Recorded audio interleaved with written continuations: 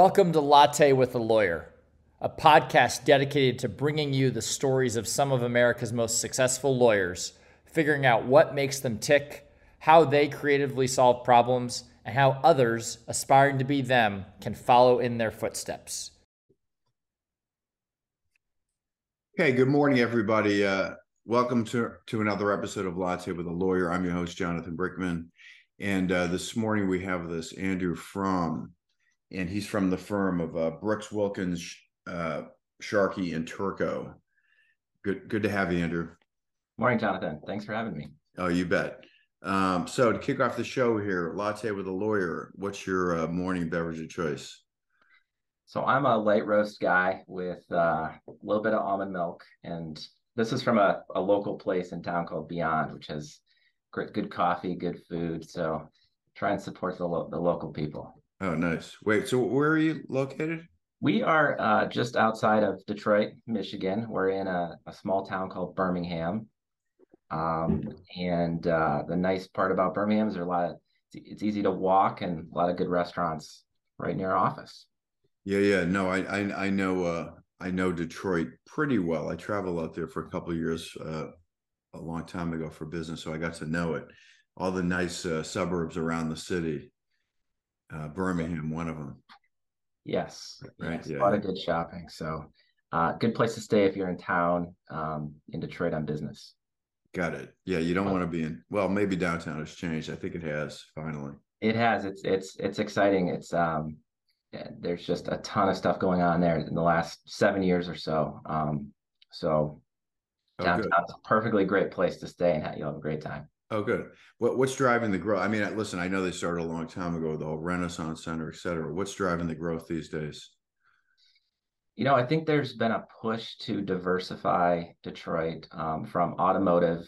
You probably know. Yep. Automotive is king here. I'm in the automotive space, but there's a lot of other industries and technology companies that have come in and taken advantage of the cheaper rents and the quality of engineering people and workers here in the area.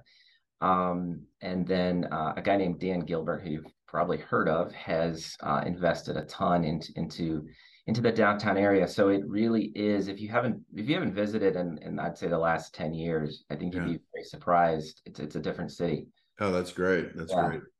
Is your work related to some of that growth that's happening?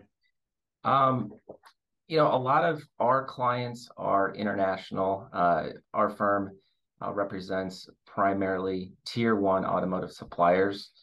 That's kind of a world unto its own if you don't know automotive, but these are companies that are technology, engineering companies, manufacturing companies, and the tier ones are primarily global companies with offices and operations all over the world. So a lot of our clients are based in other parts of the world, but obviously Detroit is a key market with a ton of manufacturing going on here, and the North American, we call them OEMs, but Ford, GM, Chrysler, they're all here. Oh, sure.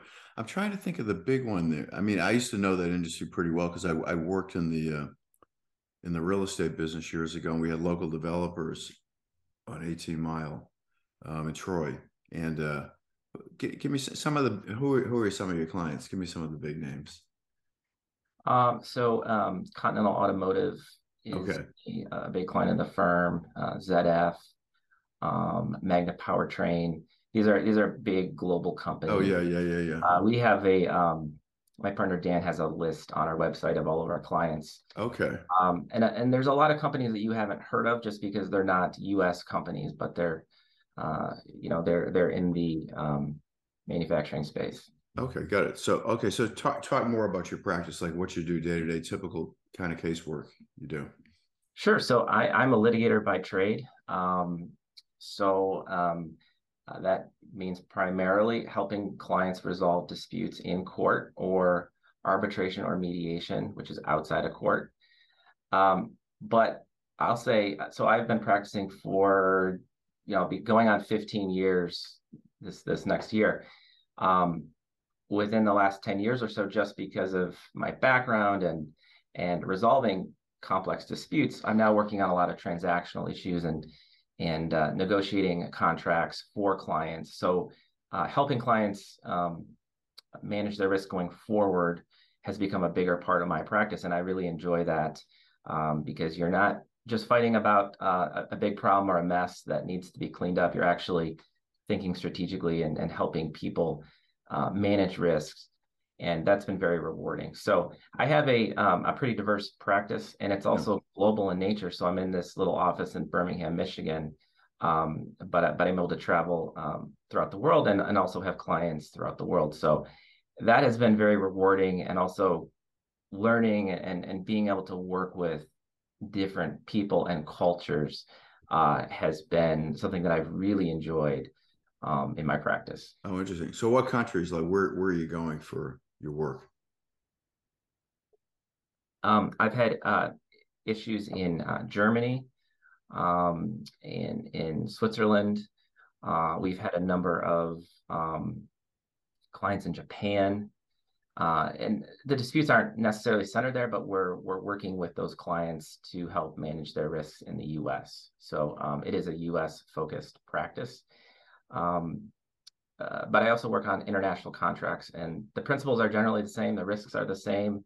So we pair with other lawyers in that jurisdiction and help the client navigate those with the assistance of those lawyers who understand the nuances of local law, just like we do here for clients. Let's say we have a Japanese client, they'll want to understand Michigan law, so we'll work with their lawyers on that. Got it. Yeah. So give me an example of some of the risks that you're managing for these firms.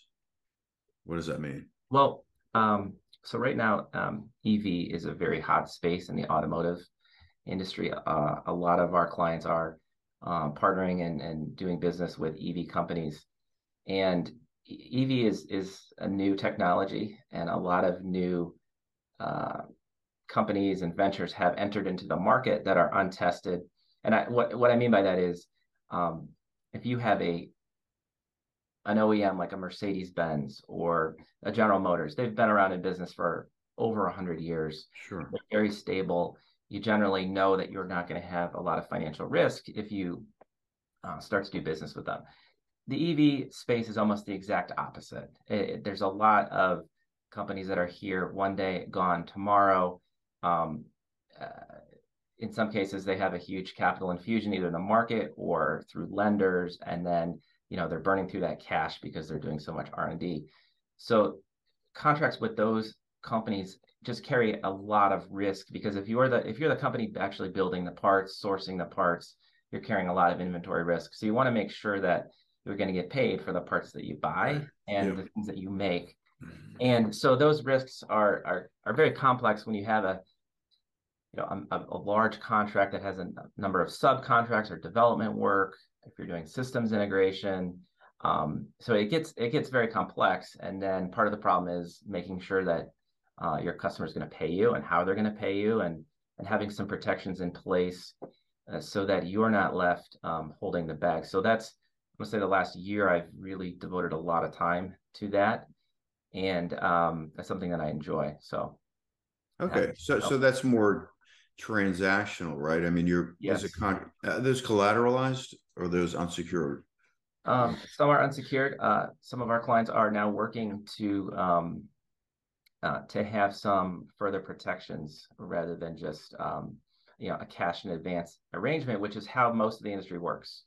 Right. So most of the industry, if Jonathan, you have your company, Jonathan Brinkman widgets, you're going to generally get paid in 60, 75 days, sometimes maybe longer, and you're going to have the risk that in that period, you're going to actually get paid on everything you've invested in the company. Yep, exactly. Which, I would, and most of the stuff too. I mean, is it just in time as well? Most of the supply work? Yeah, so most of the supply base is just in time.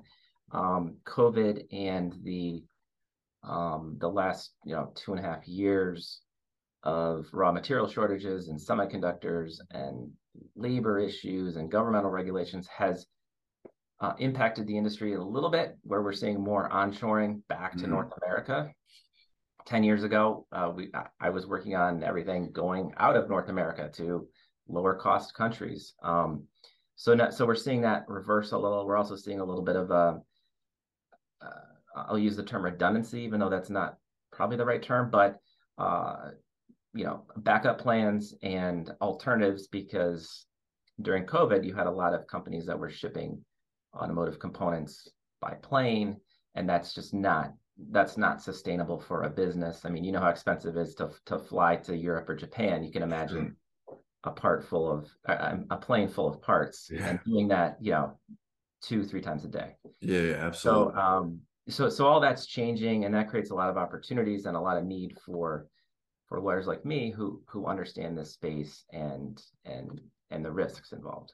Yeah. So with the CHIPS bill passed and all those dynamics, we're seeing manufacturing moving back here onshore.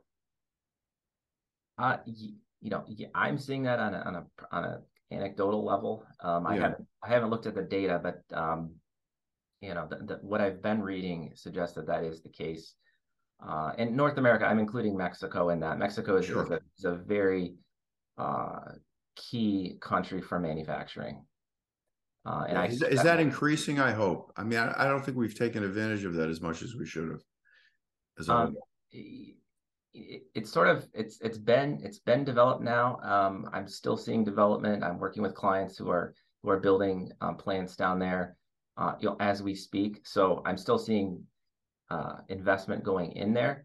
I'm also seeing a lot of investment back into North America, back into, I'll say, the United States of America, Michigan, what you call the Rust Belt states. Jonathan, it's gray here, so I'm hopeful it's sunny down in Florida where I'm in South Florida. It's always sunny here. We have another great day here. Yeah, no, I know. Yeah.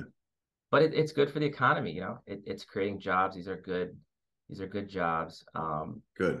I've always been excited about companies that make things. It's sort of, I don't know if I'm just a simple guy, but it's easy for me to understand. It's not like Bitcoin or crypto where I have trouble understanding it. There you I go. Can see it. I can see, the engineers in the lab working on it. I can see the prototypes, and then you get to see that to the final product. So I don't know. I kind of like I like the space that I'm in, and it's exciting. Oh, that's cool. Yeah. Interesting. Yeah, no, I mean, it only makes sense to retool, these old line manufacturing workers and industries to the new economy, right? So that's exciting to hear that. I mean, that's what should have been happening, but macroeconomics move very slowly for these things to transition. It just moves real slow. Very slow. Right. Yes. So you were in economics. So I was looking at your background. Right? So, I will geek out with you on economics, Jonathan. I probably should have gone to business school when I was in college, and econ was the closest thing that I could find in arts and sciences. And it's funny because I was interviewing at all of these investment banks, and I always came down to, well, we like you, but you don't have the finance degree. And I said, well, I can read a 10K too. Anyone can read a 10K. You don't have to have a finance degree. But anyway, went a different route, so it worked out okay. Yeah. No, I've always been fascinated by economics. I took a lot of it as a student, and then I did get an MBA. But in fact, I was an engineering undergrad, and I took engineering economics. I remember, but I always loved economics. I find it fascinating. So I agree with you. Yeah. And I saw you're a Boston guy. Where did you go to college? I went to, and probably a lot of the engineers in the Detroit area, I went to Carnegie Mellon to get an engineering degree. And I went to graduate school in Boston at Northeastern. I got an MBA. Great town. Yeah. So you went to Boston College. How'd you make that decision to switch from, economics to law?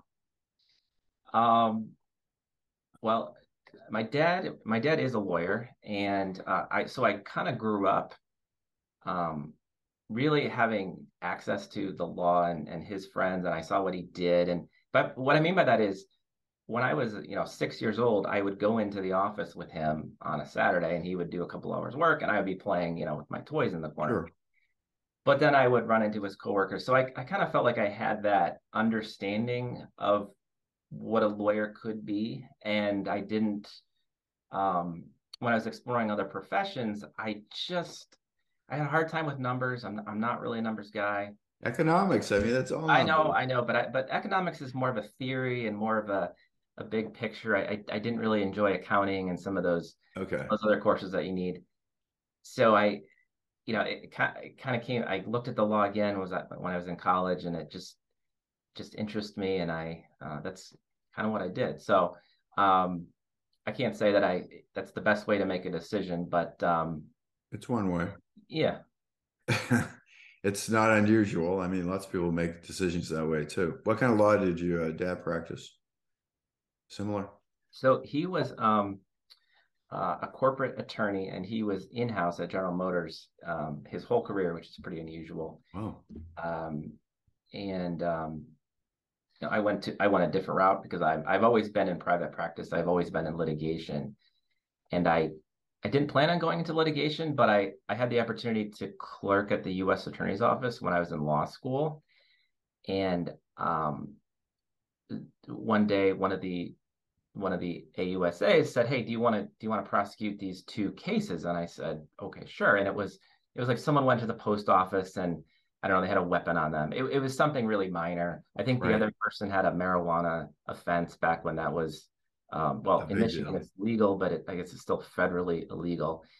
And long story short, I got to stand up in court and I prosecuted. I basically read their charges and then they pled guilty, but it was so exciting to me, and I felt like I was actually doing something and not just pushing paper around. So I totally changed my classes that I was taking, and that led me to litigation. Oh, interesting. Yeah. And did you have a program for you know mock trials and was that part of the curriculum at your law school? Yeah, so once I decided to go the litigation route, I took all of the litigation courses I could do, evidence and Okay. advanced evidence classes, trial theory and practice. And then I had the opportunity to work at Kirkland and Ellis in Chicago, and they have an excellent trial training program. I mean, Oh, they sure. base it off of the NETA program, which is what all the federal prosecutors go to. And they just put a lot of resources and thought and planning into it. So I did that every year I was there, and that was phenomenal. Um, and that it's very hard to get to a trial these days. I've been so close, but have settled a month out usually is the pressure point where the Yeah. parties it's the go no go time because you're prepping and you're prepping. So hopefully soon we'll have one. Okay, good. You're looking forward to that. Yeah, Yeah. So you haven't done a jury trial yet. I have not. No. Okay. So most of the cases that I do with with business entities, uh, the parties usually end up settling just because it's so expensive Sure. to go to trial, and a lot of clients uh, come to the view that a negotiated settlement is something much better than a judge or a jury deciding their fate, and that's part of the practice too. I will say though, being in the automotive space, I get to prosecute cases as well for companies that are the plaintiff. So I do get that, both sides of the coin, understanding I'm working for corporations. But that's a fun part too, because you get to go on the offensive. You're not just playing defense. Right. No, I can see you can't wait to do that. Maybe you need to switch to the plaintiff side. You get to be on offense. I don't know. After so many years, I don't know that I could. So many years, you don't even have gray hair yet. Come on, Yeah, a you're couple young. more. Yeah. You're a young guy. You got plenty of time. So you were a swimmer. I'm looking at your background. What was your stroke? What'd you swim? So I was Division one. That's big time. yeah, I was a breaststroker, and in high school you kind of have to do everything. In college you get to specialize. So they when I was at Boston College we had different stroke coaches. So Sure. I just swam breaststroke for the most part, but that was a great experience just being part of a Oh collegiate my, team. well. First of all, Division one swimming is no joke. I mean, what was your time? Broke a minute. Broke a Around a minute, minute. I No, assume. not in breaststroke. No. No. Um, and but what I didn't realize then is it just prepared me for my career, because Yeah. so much of what we do, and I've listened to some of your podcasts, so I think people have a similar sentiment about this. There's a lot of just grinding it out as a lawyer. There's a lot of, your day to day isn't necessarily that rewarding or exciting, but it's those opportunities to compete and have that championship feeling where Right. if you're in litigation, you either win or you lose, or you have a deal that you complete if you're a corporate attorney. But I think that's really helped my career and helped me manage some of the stress of being a lawyer. Mm. Yeah, no, I think, in business, sports translates very well to business, right? You learn how to work with a team. It's competitive, right? I agree 100%. And Yeah. I think that team aspect is so important. Um, I've gravitated towards the bigger issues, the sort of the bigger problems, the clients with the sophisticated in-house legal department, because there you're really working as a team. You're working together. You all have your own roles. It's if I think of it as a swim meet, everyone's got to go out and do their thing, but it comes together and then you win. And I just enjoy that more than, working on a smaller case where you're just the only person working on it and you kind of feel like you're a one-man shop. It working on bigger issues and as part of a team comes with its own set of challenges, but it's also, I find, very rewarding. Yeah, interesting. Yeah. Well, everyone has a different personality. Some people, do things like to be lone rangers. Other people are team people. So you got to find your spot. Yeah. Yeah, for sure. So in an ideal world, like what would be the ideal case you would work on? Like what would be the most interesting case you could have? Well, I've had the benefit of working on just a wide variety of cases, and I think that's another thing that's really benefited my career is I've done these cases where you have multiple fatalities, people are injured. I've done class actions. I've done business disputes. So I have a wide toolbox, I'll call it. But my most interesting cases more recently are these very, so in automotive, if you think about you're going to sell a part to someone, that part is going to be on over 1 million vehicles, Sure. no matter what it is. So when there's a problem with that part, the cost to you, let's say you're selling to me, I would come to you and say, hey, Jonathan, I need a check for $500 million because I had to replace all these parts. So I do a lot of work on their warranty cases, and they're usually not filed in court. They're usually settled outside of court, either through mediation or arbitration.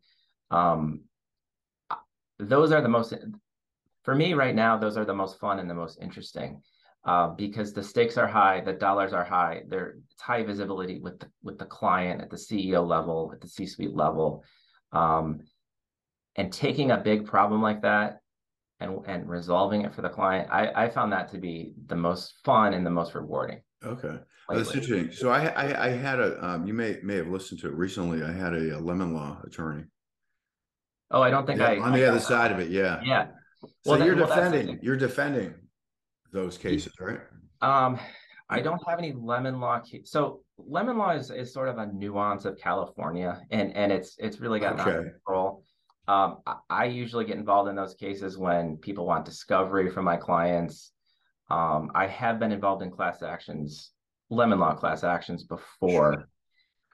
The cases I do now are mostly business to business disputes. So those cases will be a part of it. And now if you think of it as everyone had a dinner and now you're trying to sort out the bill. So that's what I'm working on, is sorting out the bill for everyone. Got it. Yeah. But yeah. Okay. I'm with you on that. Okay. So you're happy where you are. You're doing the kind of law that you like, and you're in Detroit. You're from Detroit, I gather. I'm from Detroit, and we talked about the BC thing, but I went to a Jesuit high school in Detroit. It was an all male high school, and I remember. What was the high school? What was it? It's called U of D Jesuit. Okay, yeah. And here we call it the High, which is it just shows you how the alumni think of the school. But we call it the High, which is kind of funny because there's Yeah, that is thousands funny. of high schools in Detroit, in Sure. the Metro Detroit area. And we had more priests then than there are now. But Father Torino, I remember him saying, "You're not going to go to a public college. You're going to go to a Jesuit school." And There so you I, go. looking at him, I really wanted to go to school in Boston because I had traveled there as a kid with my family, and I just loved the city. Right. And BC was a great fit for me. So anyway, my Jesuit high school took me to a Jesuit college in Boston. That's how I There got you there. go. Well, you know, if you're a Bostonian, the coveted Triple Eagle, you know about that, right? Yeah, yeah. So I mean, that's like if you're a good Catholic kid from Boston, which I grew up with, you go to High, BC High, Boston College, and then go to law school. or business school. But yeah, Right. you go to all three. So Yeah. wait, but where'd you go to law school? That's not a Jesuit school, obviously, Indiana. No, so I went to Indiana. When I took the LSAT, I was just below where I thought I needed to be to get into BC law, Okay. and I Oh, that would did. have been your first choice. What about my? Oh, of course, but I Okay. didn't want to get rejected and then hold a grudge for because everyone thinks of their undergrad in fond terms. I didn't want to say, Sure. oh, you know, and so I was looking at other schools in New England and schools, really good schools in the Midwest. One of them being Indiana, and it sort of was a no-brainer for me once I looked at it. Um, I Bloomington is a fantastic town, a great college Oh town. yeah, sure. Um, the law school is a phenomenal law school, and it was a very reasonable back then, and probably so now for a public, a top 25 law school. Yeah, I uh, would think it would be a lot less expensive than going to BC. for sure. Yeah. And then, in terms of the market, IU sent a lot of kids to Chicago, which is where I went. So Mhm. I feel like I kind of fell into a lot of things fortuitously, but it all it all worked out. I met my wife in Chicago. She happened to be from the Detroit area as well, so we decided to move back here, which is not uncommon. Sure. Um, and being born and raised in Detroit, it's a great. I think Detroit is a great place to raise a family. There's I wish I could say great sports teams, but you have sports teams, you have phenomenal colleges, you Oh, have sure. skiing up north in the winter, um, tons of things to do outdoors here. I've So skied up there in the winter before. I lived in Chicago for 3 years, and I've skied at Boyne, believe it or not. Boyne is great. Nice, Love nice Boyne. spot. Yes, yeah, very. In fact, our kids learned how to ski there at a very young age, so they are they Oh, are that's very, great. It's yeah. beautiful up there. I've gone on golf trips there, like in the summer. It's gorgeous. Like some of the nicest golfing I've ever seen in northern Michigan. It's beautiful, and yeah, in the summer too. Oh yeah, It's it's a funny, nice place. everyone in Michigan, I shouldn't say everyone, but many people go up north in the summer, and it's kind of, especially in the automotive, where you have these shutdown periods because the plants need to retool for the next model year, or they need to, conduct maintenance. People just go up north for a week or two, and it's accepted in the way in Europe where it's accepted that people will be out of the office in August. It's kind Right. of a Michigan thing, that I think is really cool. Nice. Yeah. Very nice. So I'm curious, technology. How do you guys leverage technology in your practice? We're always looking for new technology. So our shop, we have 20 attorneys, which Okay. in the US, I think you'd agree that's a small shop. In Yeah. Europe, it's funny, I tell clients in Europe that, and their reaction is, "Wow, that's a big law firm." And I, I, I recognize that the law is just different in Europe, and the lawyer's role and a whole bunch of things are different. Right. But it is a small law firm. We do compete with all of the national firms, and usually there is a large law firm on the other side with a big name and unlimited resources. So to be successful and to compete, we have to leverage technology. Um, I would say primarily where I use technology is in the e-discovery part of my career. discovery is so expensive. You know that. Oh, And sure. it's something that clients don't want to pay for. It's sort of a necessary evil of litigation in the US. But as a litigator, you know, to to understand a case and to review and to digest some cases millions of pages of documents, you can't. It used to be the case where you would go through one by one, or when I was at a big firm, you would have 20 Associates. associates. Yeah. You divide them up, and each person is doing 100,000 documents. We can't do that. So what we're doing is using technology to help us find the documents that are really key to the case, the Yeah. smoking guns, we'll call them, and to organize those for depositions. So I think that's the place where I'm always looking for help, because I don't have a team of associates to help me. Okay. You, but without the AI things and the the search Yeah. functionality and some of the vendors. The good news is I think the vendors are competing with each other, so they're constantly getting better. Well, there are loads of them, right? I mean, There's a ton of them, and it's funny. It seems like everyone, now you when you retire, what do? You open up your own ESI company, and you charge a little bit less data hosting fee than so. Yeah, there's a ton of options, but have you played around with this recent Chat GPT? no, I haven't. Oh man, you have to look at that. Chat GPT. You're gonna like this as a lawyer. Check it out. I mean, it's just, I mean, when you talk about AI and like,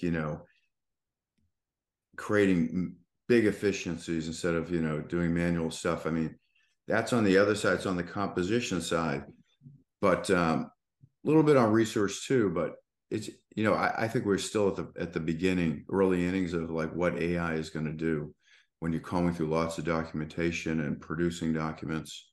I think so too. And one interesting thing is, I had a case recently where the AI wasn't using the file, something as simple as the file name of the document, which is something that people usually change. Yeah. If you're on your computer, you're going to send a document. You'll usually say, all right, this is Jonathan Brinkman's draft of this date, and this is, XYZ document. Yep. To me, that has invaluable information, rather than just searching the text. I want to see what the document names are. Sure. And so I was working with a company, and the AI wasn't focused in on that. But I feel like we're very close, where it can be smarter. It can take into account those factors, and then it's going to just keep getting better. Yeah. No question about it.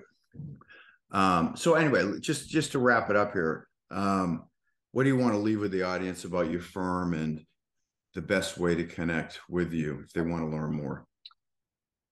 Well, you could always reach out to me. My email's from@bwst-law.com. It's a little cumbersome, but it's like best, but with a W, as I say. I'm always happy to talk to young lawyers, because I think it's hard for a young lawyer to figure this profession out and to understand how to drive their career and what they should be doing. And associates especially, I think there's fewer lawyers. It's just harder to find your way, and I'm happy to talk with people about that. I felt like I had the luck of some really great training and some really great mentors that took me aside and said, "Hey, look, this is what you need to do," or "Hey, you're doing this, you got to stop doing that. You need to look at this." And I just think that's key, because to tell someone that you have to work hard to be successful, that no one really knows what that means. I didn't know what that meant. But delivering value and teaching people how to communicate with everything from the blue collar guy, at the plant, to the CEO, you have to learn all that and put it all together, and you have to do it quickly. So I hope that I'm being a good mentor to our associates, and I'm happy to talk with people, especially those that are interested in the law, because I think there's so many different opportunities and so many different things you can do with a law degree, and even your career as a lawyer. So. Yeah, absolutely. Okay, good stuff. And obviously people can find you on your website. Yes. Okay, good. All right, well, listen, it's been a pleasure. A BC guy, now back in the Midwest, Andrew Fromm, with Brooks, Wilkins, Sharkey, and Turco. Those are always hard. I always have to read those because it is hard. It's a mouthful. yeah, for sure. Although that's a little bit easier than some. But anyway, this is sponsored by Emotion Track, which is a legal tech platform that helps litigators prepare for mediation and trials. Anyway, thanks a ton. It was good spending time with you, Andrew. Thanks for having me, Jonathan. You bet.